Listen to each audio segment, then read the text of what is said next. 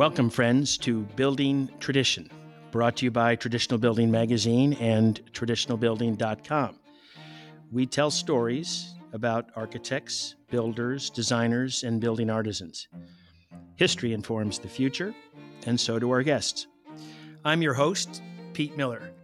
For this episode, we're visiting my architectural library to check out the books written by accomplished architects. Our author today is Gil Schafer, who has written 2 books, both published by Rizzoli, New York. His first book was The Great American House, Tradition for the Way We Live Now. Using his own work as examples, Mr. Schafer presents the essential elements that comprise a home's character: craftsmanship, balanced proportion, architecture, landscape, and decoration. His second book is titled A Place to Call Home: Tradition, Style, Memory in the New American House. In this hardcover, 250-page 4-color beauty, Gil gets personal as he describes the houses he lived in as a child, his grandmother's house he visited, and other influences on his work today. Mr. Schafer has a third book in the offing called Home at Last, which draws from his more recent life experience of living in a family house and designing houses that are both beautiful, comfortable, and adaptable. We're going to ask Gil Schafer about these books, his work, his design philosophy, and a new chapter in his firm's 23-year history, which involves a full-circle Home at Last merger with new partners. Welcome, Gil Schafer. Well, I'm so glad to be here, Peter. So nice to see you. I was thinking this morning that you and I have probably known each other for close to 25 years now. And we suffered through that dreaded recession of 2009. Yes, we did. I remember having a commiserative breakfast back then. we both couldn't quite see the future, but it was a scary time. It turns out things turned out just fine. Okay, I'm going to ask you first, Gil, to tell me about your new book, Home at Last, which describes a little bit of the kind of work I just talked about. Sure. Well, I think it kind of follows the format of the prior two, and I guess I kind of thought of this most recent one as being like the third in a 3-part series about the firm's work over the last 20 years. And I guess like the first 2, it's kind of personal. I kind of draw the work that I do draws so much from my own life experience, and so I wanted to kind of tap into that for this book and look at the work we're doing now and how the changes in life affect the work that I do. And I got married in the last 5 years and had stepchildren, and sort of had a new kind of insight into family life in a way that I didn't have before, that I think enriched my point of view as an architect. And then we look at more projects that we've done over the last 5 years, 8 different houses around the country. So I'm excited for people to see it. Let me guess. The children have taught you how to deal with chaos. Yes. That life is messy. It's not a perfectly curated, styled photo shoot kind of room anymore. And we had COVID too, which was a kind of another dimension, and being together as a family, which was amazing, I think, for all of us to be together. But it was also like a crash course in the messiness of life. And I had ducklings in my living room in upstate, and a dragon lizard tank, and gaming computers, and all sorts of stuff that every parent deals with, but it was new to me, and it was kind of an awesome education. And you've survived it. Your great-grandfather and your grandfather were both architects, so you must have known at an early age that you would be one too. So in your second book, A Place to Call Home, you talk about how the places you lived in as a kid influenced your design sensibility. You want to talk more about that? Yeah, my grandfather and his grandfather were both architects. And I was wired from the earliest memories to be interested in buildings and building things. So I'm sure it's genetic. And and I kind of had a predetermined destiny, I think. And it was always interesting. And also, I had two parents who loved to build things. There was always some kind of construction project going on, so I was always around that growing up. And I was, unlike my brother who has no interest in architecture in particular, I was very intrigued by all of that. And then we moved around a fair bit, so I saw different houses in different places, and the ways that they were different one from the other. And I was really tuned into that for whatever genetic reason, and I think that's really informed my work now, because I actually love to work in different places, and I like to try to key into whatever's particular to that place and try to make a house that relates to that. I know you've spent some time in Ohio. I'm in Ohio as we speak, in a little town Mm, called Granville, which is some of the yeah, prettiest Greek revival you ever saw. Really cute historic town from the early yeah. 1800s. So most architects write a book because it's good PR. But my sense is that it's more than that for you, that you are at heart an educator, and that this is certainly evidenced by your early involvement with the Institute of Classical Architecture and Art, classical education institution. Now you have written 3 books, which do much more than show your firm's work. How do you come by your willingness to teach? Hmm. Well, I'm not a legitimate educator the way my two partners, Amy and Kevin Bucelato, are, who both taught at Notre Dame. But I think that what was so instrumental in my own growth as an architect was the willingness of people around me to share what they knew. I was really lucky to work in environments where people really shared what they knew, and that's and I went to Yale for architecture school, but I was really trained to be a modernist, not a classicist. And so where I really learned about classical architecture, in a more academic way, was in the offices I worked in. And so I think I learned early in my professional life that that if you share knowledge in a kind of way that I guess makes you kind of an educator, that's enormously helpful. And so I guess that kind of informed the way that I wanted to run my own firm. And then when I sat down to write books about our work, I guess I wanted to share what I had learned and what I thought about the ways to approach houses that could be useful for anyone, not just probably more for someone who's a client, potential client, or a lot of people who read the books I've written are not necessarily going to be clients. They're doing their own projects. They're working with a builder or their own architect, and they just are interested in the way that we've looked at the projects we've done and how we've solved those problems. So I've always tried to approach those books as a way to kind of share what we know. Well, how did you know you wanted to be a classicist? Not that I want to pigeonhole you because you're an architect, but Yeah. you went to school, you learned modernism. Were you bristling at school? Hey, when are they going to let me draw by hand or anything like that? No, I think, well, of course, growing up around my grandfather, an architect, I had a stepmother who was a decorator. I had parents who loved architecture and houses and interiors. And so I just grew up around architecture, but mostly traditional architecture. And so that to me felt very much at home. I felt at home in that. And then when I went to Yale, I didn't understand that architecture was in camps at that time. Like there was, the camp of those people who believed that architecture expressed its time. It was of its time, which meant it was looking ahead and now and not looking at the past. And then there were the architecture that people looked back at what came before and used that to inspire the work. And so at Yale, they kind of said, well, no, you need to be looking ahead, not back. And that was kind of shocking initially, but I thought, well, okay, let's learn what there is to learn about that. And then I got out of school and realized that my soul was kind of in that work, the work that had history to it, had some history to it.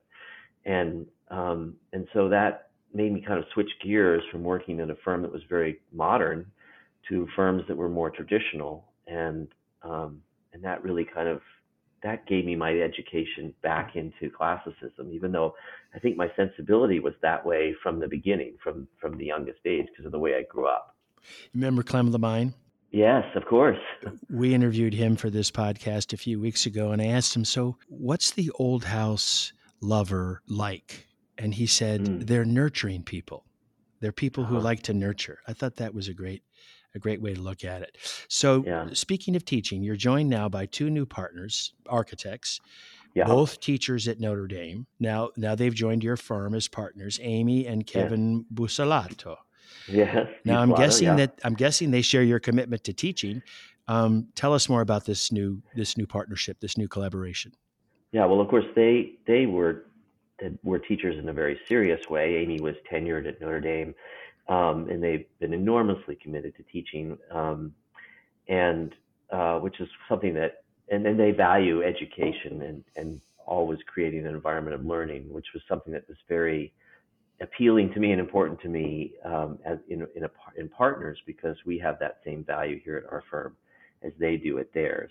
Um, and I don't know if you know this, but Amy was my first employee when I started my company 20 some odd years ago. Home at last. Home at last. And Kevin, her husband, followed shortly thereafter, and they were really responsible for helping me set up my firm and get it going, and manage our earliest projects, and were the leaders in the firm. And then they went out to Notre Dame to teach, and so it's really thrilling to me to have them come back to kind of join their business with mine, and to have younger energy. I'm in my 60s. I think it's great to have people who are, experienced but younger, as co-leaders. And I have another partner, Lou Taylor, who's also sort of a contemporary of theirs, and Lou runs the business side of the business, which is such an important facet to having a successful firm, and that's probably another podcast for us. But anyway, so I'm thrilled to have them with us here in New York, and excited to see what we're going to do together again. I'm sure they appreciate your mentorship. So, speaking of which, what kind of advice do you give emerging professionals in architecture and interiors?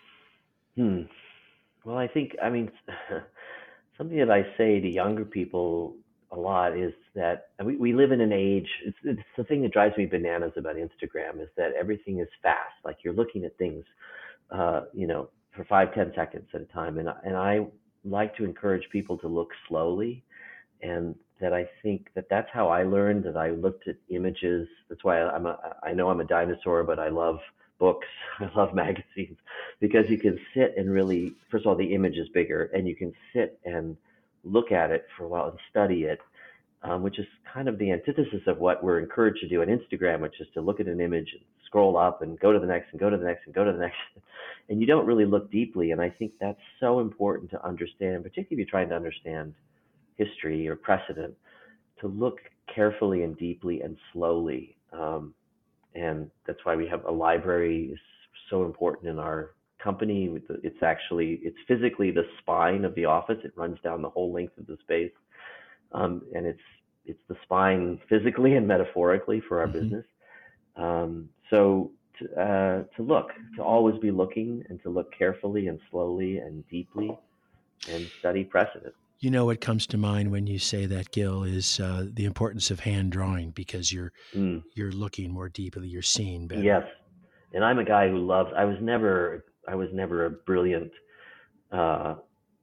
draftsman in terms of drawing freehand, like some of my colleagues are. But I love to take pictures. But you're absolutely right that when you sit and draw a molding or a space, you have to learn it, and it connects in your brain in a really particular way that is so useful and important. We're actually launching a new competition alongside of Palladio called the Raphael Awards, which will celebrate hand drawing, Oh, wow. watercolor rendering. Yeah. That's fantastic. I mean, That's amazing. I'm so glad you're doing that. It's going to make for a great magazine story because it's so pretty. Well, for sure. And there's so much talent out there that does that well. That's super exciting. I'm so glad you're doing that. You know, I sit on a number of juries for competitions, and there's always a student category, and it's never work that's been built, it's work that's proposed. the drawings and the art and the renderings are unbelievable. I know. A lot of I it comes know. from Notre Dame, by the way. Yeah, yeah, it's spreading all around the country, which is so exciting. I mean, I think when we were first getting the institute going, that was the dream, the Institute of Classical Architecture, and now it's happening. It's all over. Let's talk about the Institute of Classical Architecture and Art, which you had a hand in launching back in the day. A lot of people think we're the style police. That if it doesn't have Huh. a column, it's wrong. But in fact, it's about education, right?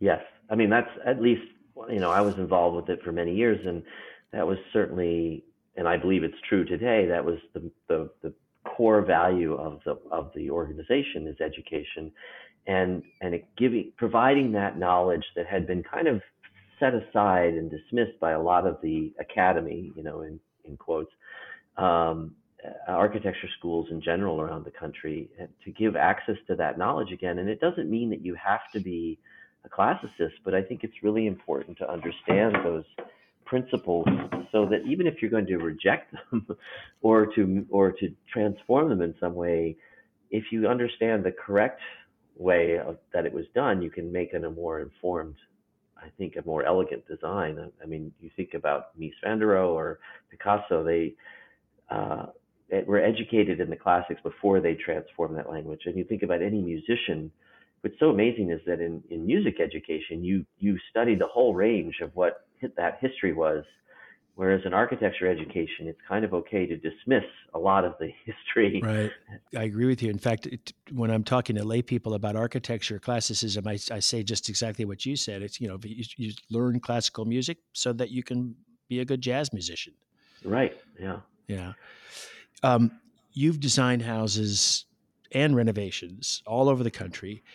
Do you want to tell us about any of the projects that are particularly memorable? I should also add that some of the building sites that you're on, whether it's overlooking Lake Champlain or the Pacific Ocean, are pretty amazing. But do you have those that I know you love all your children equally, but do you have those that that stand out in your memory?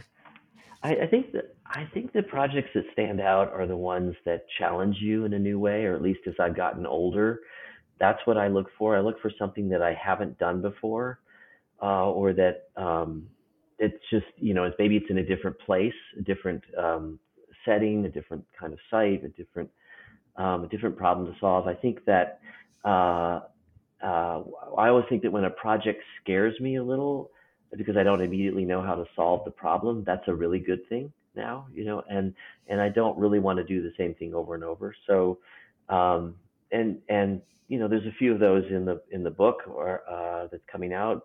Hopefully that look a little different and hopefully different from each other. Um, the one for the house that uh, just won the Palladio Award this summer, which is a kind of English style house, stone house in the Hudson Valley. That was, it was trying to, we do a lot of vernacular work, but this had to be a little more high style classical, and that was really fun. We just finished a project on the coast of Maine that's also in the book coming up that was the restoration of a landmarked boathouse built in 1904 on the harbor of a town in Maine, and it was built to house a 105-foot steam yacht from the turn of the century, Yikes! and it was falling down when our clients bought it, and they asked us to kind of transform it or reimagine it so that they could put a Hinckley boat in half of it and then have living space in the other half. And it was technically a really hard, interesting challenge, like filling half the building with water and the other half with living space, Oh and my have a God! glass wall between the two, and restore it exactly as it had been in 1904 from the outside, but make something different on the inside. So that was that's an example of the kind of thing that excites me You now. mean you hadn't done a 1904 boathouse before? I never had. And so, that's so anything that's new and different, that's a different language, because I love to learn a different language of architecture, whether it's, restoring a Victorian house, which we've been doing recently.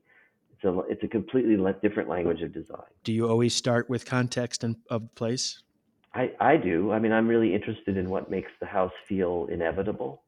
And when we do a restoration, I like to be kind of invisible about it. Mm-hmm. Not rather than saying, "Look at this. This is different from that." I like to say, "Can you not find the line between where we were and where the old thing was?" Um, Yeah, when I hear the expression architecture of its time, I say, yeah, but what about architecture of its place?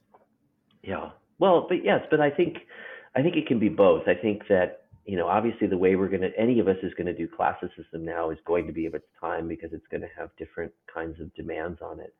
And that's what I love about the classical language is it's so adaptable, actually. It's a language that you learn to speak and then you can write all kinds of books with it. Mm. It's not just one thing. What do you think of the ubiquitous modern farmhouse? Well, having done a lot of farmhouses built today, I mean, it's a cliche, isn't it? It's kind of disappointing, and it's really That's what run I'm its teasing course about very it. Yeah, quickly. yeah, yeah. Yeah, White clapboard with black sash windows. with black sash windows. I know it's Yeah, just so sad because it's yeah, anything that is legitimately that is now ruined yeah. because it's become a cliche. Well, at least it has a steep gable roof, which is pretty to look at. Uh, Yeah, any other projects in the book you want to tell us about? And by the way, when does the book come out? and it comes out in March, the beginning of March next year, 2024. And it has a couple houses on the coast in Florida. It has some projects in Maine, one in the Hudson Valley. Where in Florida? Palm Beach, On that coast, on the east coast of East Florida. Coast. Yeah, yeah, Is it Floridian? yeah. I'd say Caribbean, maybe. Uh I huh. don't know. Florida now is anything, right? Yeah, It's like anything and everything. yeah. But I would say it was more West Indian and Caribbean influenced. That sounds Um, nice. Are you going to do a book so tour? yeah, yeah, I think so. We'll go around and I'll talk a bit if anyone wants to listen. The last time I heard you speak was at Mesda in Oh wow, Winston-Salem. Remember that that? was a while ago. Yeah, Yeah, that was fun. And yeah. but I remember you saying something that I have quoted ever since, which is um, magazine editors always ask me, what's new? What's hot? What's trending? Of course, I'm a magazine editor, right? So I'm leaned Yes. in, listening carefully. And you say, that's not really what I do. I'm a Yeah. classicist. I thought, note to self, don't ever ask Gil what's new, trendy, and hot. Well, it's just I'll give you I don't have a good answer. That's the problem because I tend to try to think about what will endure rather than what's the latest thing. Right. Back to the Instagram metaphor. Yeah. Yes. Yeah. Yeah. Yeah. Exactly. Yeah. Yeah. You can't swipe your finger across this house and have it go to the next one. This Well, one's going to I be mean, you there. can, but it may not be. You may not learn as much. I don't know. Right. Right. Well, this has been fun, Gil. I knew it would be. Thank you for joining us today. Absolutely. Thank you so much. Well, thank you so much. I'm Pete Miller, and you're listening to Building Tradition, brought to you by Traditional Building Magazine. Subscribe on Apple Podcast or wherever you get your podcast.